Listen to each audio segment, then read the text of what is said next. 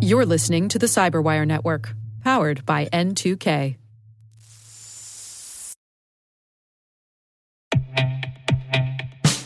And now, a word from our sponsor, Syxsense. Syxsense provides award-winning cloud-based automated endpoint and vulnerability management solutions to streamline IT and security operations. With its advanced platform, businesses gain complete visibility and control over their infrastructure, reducing IT and security risks and optimizing operational efficiency. With Syxsense, you'll get real-time alerts, risk-based vulnerability prioritization and remediations, and an intuitive automation and orchestration engine so you can focus on your core business goals, confident in the knowledge that your enterprise is secure, compliant, and running smoothly. To learn why enterprises choose Syxsense, visit syxsense.com.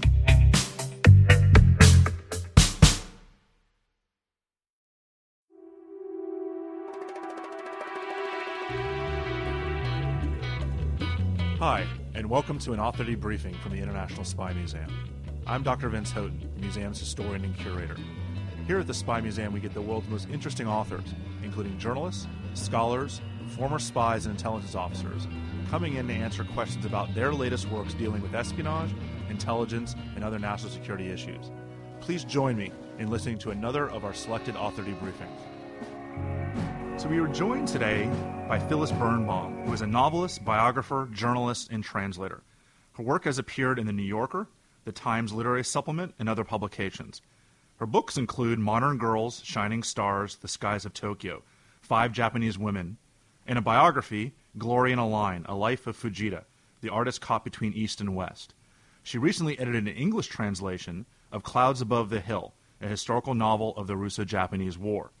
Her newest book, and the reason we're talking to her today, is called Manchu Princess, Japanese Spy, the story of Kawashima Yoshiko, the cross-dressing spy who commanded her own army. Phyllis, thank you for taking the time to talk to us here at the Spy Museum. Thank you for having me.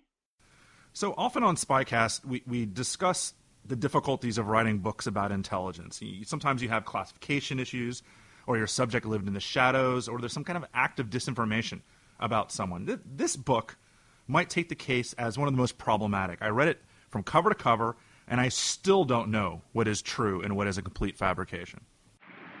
I think you have to think of Kawashima Yoshiko as you would a dream. There are things about a dream which are obviously true, based on facts, and you can get the outline from there. But then there are other things that are vaguer and are made up. That's the story that I was trying to tell, a kind of dreamlike sequence of events. Sometimes they're based on facts, and sometimes they're based on her own fabrications, her own fairy tale stories about her own life. But I think you can get a kernel of what she was actually like through all these fantasy elements and factual elements. That's what I was trying to create. Well, let's start at the beginning. Let's talk about your protagonist. Who is Kawashima Yoshiko? Kawashima Yoshiko was born in 1907. She was a princess of the Manchu, the last dynasty of China, the Qing dynasty. She was born just before the dynasty fell in 1911. And she was, after that, sent to Japan for political reasons by her father, because her father had dreams of reviving the Qing dynasty, and the person she sent Yoshiko to in Japan was also politically involved with establishing a Japanese presence in Manchuria, bringing back the dynasty and establishing a presence in northeast China. So she grew up in Japan, though she was a Manchu, born in China. She spoke Japanese, and she had a kind of miserable childhood since she had been so dislocated at an early age. There were rumors that her adoptive father had raped her. And for whatever the reason, when she was a teenager, she cut off all her hair and declared that she was going to now be a man. So she dressed like a man and in men's clothing, was quite a notorious figure in Japanese newspapers and also in China. She started to say that she was going to bring back the Qing dynasty, and so she moved between China and Japan, sometimes wearing men's clothing, sometimes wearing a man's military uniform. She was rumored, she claimed, and there is evidence, that she led an army to help the Japanese establish this new Qing dynasty in northeast China. So she was quite a flamboyant figure with many, many questions about what she actually did and what was her publicity-hungry self talking about herself. But she was, even without all the decorations, quite a flamboyant, notable figure. Well, when I first picked up the book, I thought I had never heard of her. But I realized very quickly that her story is somewhat told in a very famous movie, The Last Emperor. And there are a lot of classic stories about her. There are books written like The Beauty in Men's Clothing and Princess Jin, the Joan of Arc of the Orient. And even her own autobiography is something that a lot of people know well, certainly in Asia. But in many of these, like your book to a degree, you're talking about are full of lies or total fabrications, or maybe even based on some very specific political agendas. In many cases, the dramatization of her life has become somewhat the reality of her life. Can you talk a little bit about what people have written about her, or what kind of dramatizations about her life have been done in the past? Yes. On top of the fact that Yoshiko herself was a great myth maker about herself, in 1933, a fairly well-known Japanese author wrote a book about her called The Beauty in Men's Clothing. And this book made Yoshiko, it was based on Yoshiko's life, but it was supposed to be a novel. And the heroine of this novel, according to the author, was courageous, beautiful, glamorous, principled. She was a spy. She was a taxi dancer. She was also the savior of her people.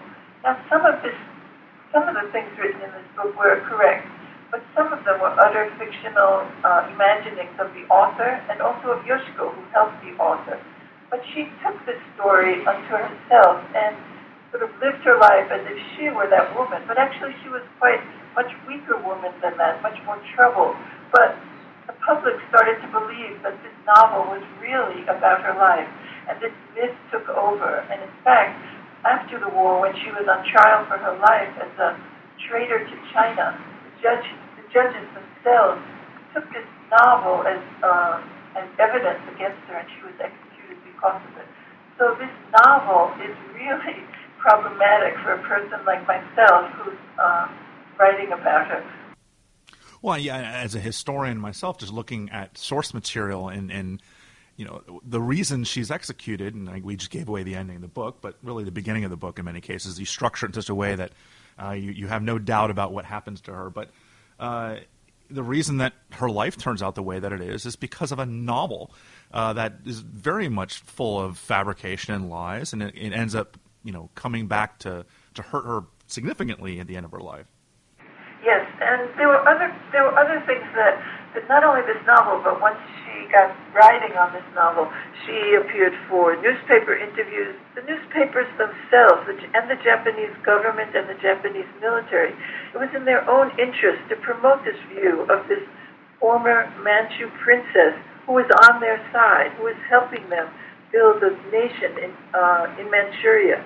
But actually, she was not very modest in any way, so she contributed to her downfall. It was in the interest of the Japanese government to have this woman on her side, because they wanted the public to believe that they were bringing light and freedom to northeast China. And look, here they have this Manchu princess herself backing them and helping them. But they promoted that myth also. Well, what you just said is actually alluding to my next questions. I think when I read this book, I realized that it'd be very interesting for anyone looking at the geopolitics of the Second World War, or even the 30s leading up to the Second World War. Because this is really what's at the heart of this story, this geopolitical rivalry between China, Mongolia, Manchuria, and Japan that eventually leads to the Pacific War in World War II. And she's right in the middle of all of this. I mean, you tell the story about the puppet of the Japanese. Help me with pronunciation. Is it Puyi? Puyi? A puppet of the Japanese, and there's a Japanese covert action getting into the north, and the potential fake or real assassination attempts that get him to flee to the north, all part of a broader Japanese plan. Yes, Puyi was, of course, the star of Bertolucci's film The Last Emperor. He had led a very sequestered life, and he had no interest in being a deposed emperor anymore, so he was very willing, though in his later autobiography after the war, he claims that he was duped.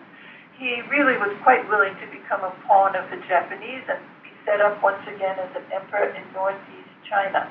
He was very much a part of the propaganda machine that the Japanese were setting up in Manchuria because they needed a figurehead, and he was it. And Yoshiko contributed to this, she claimed, by taking his wife, who was reluctant to go to Northeast China because she kind of recognized that they would be dangerous once they were under the influence of the Japanese. But Yoshiko swept in, convinced the Empress that she really had to go and join her husband in Northeast China, and claims that she did this by stuffing the poor Empress and her dog into her car trunk. And that's one of the couple of stories that lead to her at least self-proclaiming as a spy, and at least allow us to kind of move down that path and belief that she was part of some kind of espionage operation. The broader story I want to ask you about is the story of her relationship with Tanaka Ryukichi. Is that close? Yes. Who was a Japanese general and potentially a lover of Yoshiko for years. According to your book, or at least according to legend, he's the one that really started utilizing her as a spy and taught her what she later learned to be used in espionage. Can you talk a little bit about this relationship? Yes. Tanaka Ryukichi was himself supposedly a very gifted person, very gifted in strategy for the Japanese army. He also seems to have been mad as a hatter and had many mental problems, and one of his obsessions was Yoshiko. And he groomed her, he claims, in his autobiography, in a biography written by his son, that he groomed her to be a spy, recognized her traits, and he claims that she participated in what is now known as the Shanghai Incident, that is in 1932. We have to think about what the Japanese ambitions were at that time. They not only wanted to take over Manchuria, they wanted to spread out and take over China itself. And one of the key places was Shanghai. And they wanted to build up anti-Japanese sentiment among the Chinese so that they would have an excuse to invade, to protect their citizens who were living there. And that's what they did. And what they did was, according to Tanaka, was 3 or 4 Japanese monks were walking down the street one day and causing a commotion. And there was a lot of anti-Japanese feeling in Shanghai at the time. And so, according to Tanaka, Yoshiko arranged for some Chinese thugs to attack these Japanese priests who were walking down the street, and thereby causing a great commotion. There were revenge attacks for this. There was a lot of hullabaloo in Shanghai, but this gave the Japanese the excuse they wanted to jump into Shanghai to do what they said was to protect their citizens. And Tanaka seems to implicate Yoshiko directly in this intrigue. And it seems to me to be the one episode that you could really make a case that she was involved in it. But she was kind of a provocateur of this whole terrible fight that broke out in Shanghai. Many, many people were killed. Yeah, the Japanese eventually triumphed, but they had a big fight on their hands. And this is what we see as a classic false flag operation, where you create this kind of uprising, you manufacture this uprising in order to create some kind of justification for invasion. You also write in the book that during the operation itself, she possibly infiltrated a Chinese military installation and collected intelligence, and this is what led her to be known as the Mata Hari of the East. This is what Tanaka writes about her after the war, that she used all her skills going in, as you say, getting secrets from the Chinese military. I think also he said that she got information from Sun Yat-sen's son, Sun So, but these claims are very hard to corroborate, and by that time Tanaka had gotten carried away with himself, wanting to show what a brilliant spy she was. I'm not sure that we can give her credit for that, but she was running around Shanghai trying to make herself as useful as possible. I think you could say that. But she was a well-known figure. She dressed, as I said, in men's clothes. She was hardly one to go undercover. Yeah. So it's hard to believe that she could do a million things without being seen, that she could really hide so easily because she didn't have that kind of personality. So I think the only thing that we can that I think you can make a strong case for is this conflagration that started with the murder of the monk. Yeah, I mean, someone that recognizable and someone that you talk about, her language skills were so poor. It's not a really great combination for a spy. Right. As you know, a spy needs to be able to melt into the population, and there were many reasons why she couldn't do that. Well, let me ask you about the Commander Jin story, because in the title of the book, if you remember, I talk about the spy who commanded her own army, and this is this story where she apparently led an army against bandits who were insurgents, were people fighting against Japanese rule. What is the legitimacy of this story? And the broader question is, did the Japanese even need her help? Well, I think that she did lead a band of very ragtag Manchu soldiers, because there is a Japanese newspaper reporter who visited her as she was receiving their fealty. So I think she did lead a band of soldiers. It was during a fight when the Japanese were trying to expand out of the nation-state they had created in Manchuria, and they were trying to take over bordering territory. Now, I think they say she was wounded. It seems to me likely that she did do this, led a ragtag band somehow in this battle in the north. But the Japanese really didn't need her help. They should have, because they were fighting in very rugged terrain, in very cold conditions, and the Chinese presumably knew the terrain better than they. But Edgar Snow, who was around in that area at that time, said it was the worst defeat since the Crusades. The Japanese just waltzed in with very little opposition.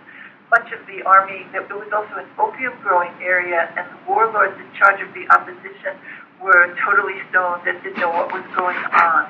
So while Yoshiko, yes, probably had a little army that she led, I don't think the Japanese considered her crucial to their enterprise. And this is one of the episodes in your book that I found incredibly fascinating, almost comical, where this should be a territory. We have a term we call geospatial intelligence, kind of understanding terrain, understanding the battlefield, and looking at that from a purely geospatial perspective, the Japanese should have had real difficulties in taking this territory.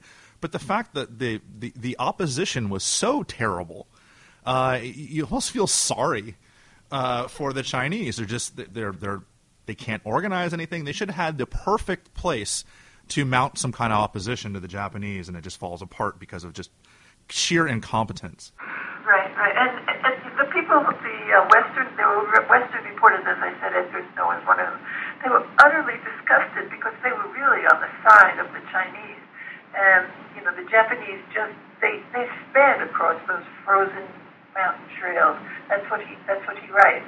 So, yes, they were at a tremendous disadvantage, and in spite of that, because of their discipline and ambition, they succeeded.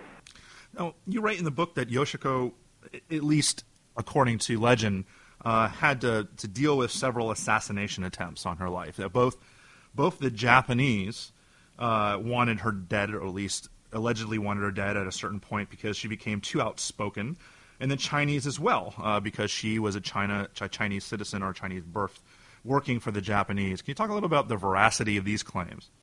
Yes, I think it's true that they did try and assassinate her. We have testimony from various people. What happened was, now the Japanese army had created a great star. She was on the cover of their newspapers, dressed in her military attire, speaking about how wonderful was this land that the Japanese had created in Manchuria. And it is possible that she really did believe that this would benefit the people of northeast China. But at last, she realized that the Japanese were after more than just bringing freedom and light to Manchuria, and were in fact killing people, just slaughtering people and doing terrible things there. And it is at that time that she started giving talks around Japan, really criticizing the Japanese. And since she was very popular, or had a kind of following, she was very influential. And so they decided that they would have to kill her. But unfortunately, they couldn't get anyone. I know at least two people that they asked, and they couldn't get people. One of them was her former boyfriend, and he just couldn't bring himself to kill her. So they sequestered her in Fukuoka, Japan, and kept her under close watch. And she herself started to become sort of ill. Some people said that she herself was addicted to opium. And so gradually her voice was softer, and her influence was less, and she was less of a threat to the Japanese. The Chinese patriots were, of course, disgusted with what she was doing, and there were threats against her life in China. And after the war, she was quickly arrested by Chiang Kai-shek's regime and executed. Yeah, and I want to ask you about that execution, because her fate is interesting. People who did far worse than she did, even if you believe every story, people who did far worse than she did were spared. I mean, you give a great example here of Okamura Yasuji, who was a commander-in-chief of Japanese forces. This is the guy who ran the Japanese army, becomes the military advisor to Chiang Kai-shek.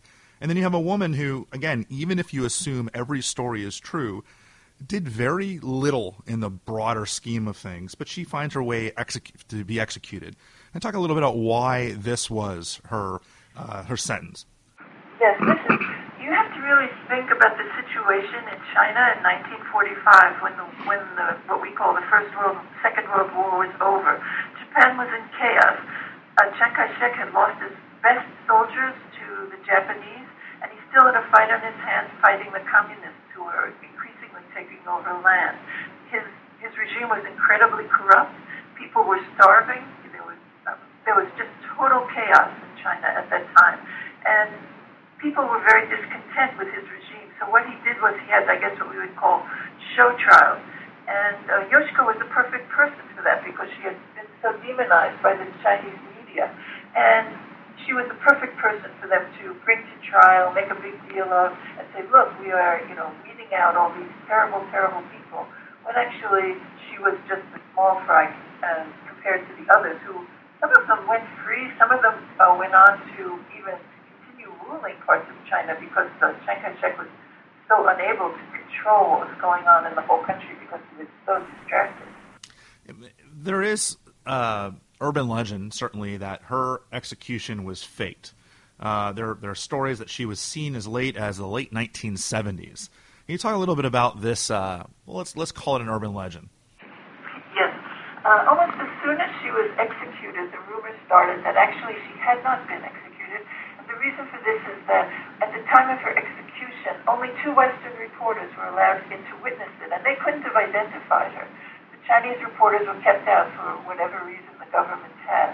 And so it immediately, her brother also contributed to the notion that he had paid someone to send in a sister to die in her place, and that Yoshiko had gone off somewhere and was free somewhere. But she never turned up. We have no actual sighting of her, except by these people who keep on turning up and saying, oh yes, she taught me Japanese, she taught me poetry, I met, but these have never really been proven. And in fact, the number of these sightings has increased as the years have passed. I myself, when I was in China, I met 2 men who had just a ton of documentation, but it doesn't seem to me that any of it is very credible, and you have to wonder about the motives of these people. So what we could say is, it is said that she died in 1948, and she has never made a public appearance since then. So I would go with those who say that she really died that day. Well, maybe she's running around with Elvis somewhere. So my final question to you is, a book of history, it's a wonderful book of history, but I think it actually does have some interesting connections to modern geopolitics. I mean, there's current issues happening between China and Japan today, and in fact, all of Asia is in a very interesting, maybe the wrong words. It could blow up and be very scary in the future, but there's some rehashing of old World War II tensions. Do you see this book or her story as potentially being used today as propaganda on either side? Well, it is used as propaganda by the Chinese, who still try to use her as a demon. And just last year, there was a documentary about her, showing what an evil woman she was. And these documentaries come out in China fairly frequently. She is a way of stirring up, when it's convenient for the Chinese government, I believe, she's a way of stirring up anti-Japanese feeling. And she's still, her family would like her to be exonerated because they don't believe that she really did anything. But she's a convenient, flamboyant, very flashy figure for the Chinese. I wanted to say one more thing which may answer your question or not, but which is for me a very interesting recent sidelight about her life, which is that Yukawa Haruna, who was recently decapitated by ISIS, claimed to be a reincarnation of Yoshiko. He his name is rather feminine sounding, and he wrote in his blog that he was the same as she was. He was trying to improve the lot of the people and doing good for others, and he went to his death claiming to be Kawashima Yoshiko incarnated. Yeah, I'm now going to be on the lookout for stories about her. I mean, I do pay a lot of attention to what's happening in Asia today. Certainly the Japanese are having conversations about moving away from a self-defense force and rearming, and so see if she pops up more and more often from the Chinese side. So, Phyllis, I really appreciate you taking the time to talk to us. Phyllis Birnbaum, again, is the author of Manchu Princess Japanese Spy, the story of Kamishima Yoshiko, the cross-dressing spy who commanded her own army. Thank you so much for taking the time. Thank you for having me. I hope you enjoyed this author debriefing. We'd like to know if you have any questions or comments about it. You can get in touch with us through email at spycast@spymuseum.org. That's spycast@spymuseum.org. We look forward to you joining us again for another of our author debriefings, and thanks for listening.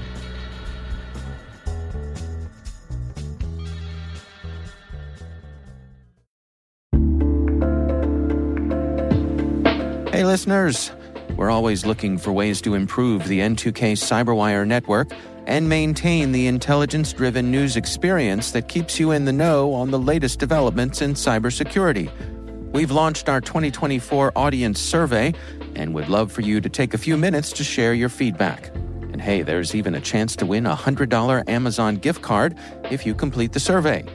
Visit cyberwire.com/survey. That's cyberwire.com/survey and share your feedback now.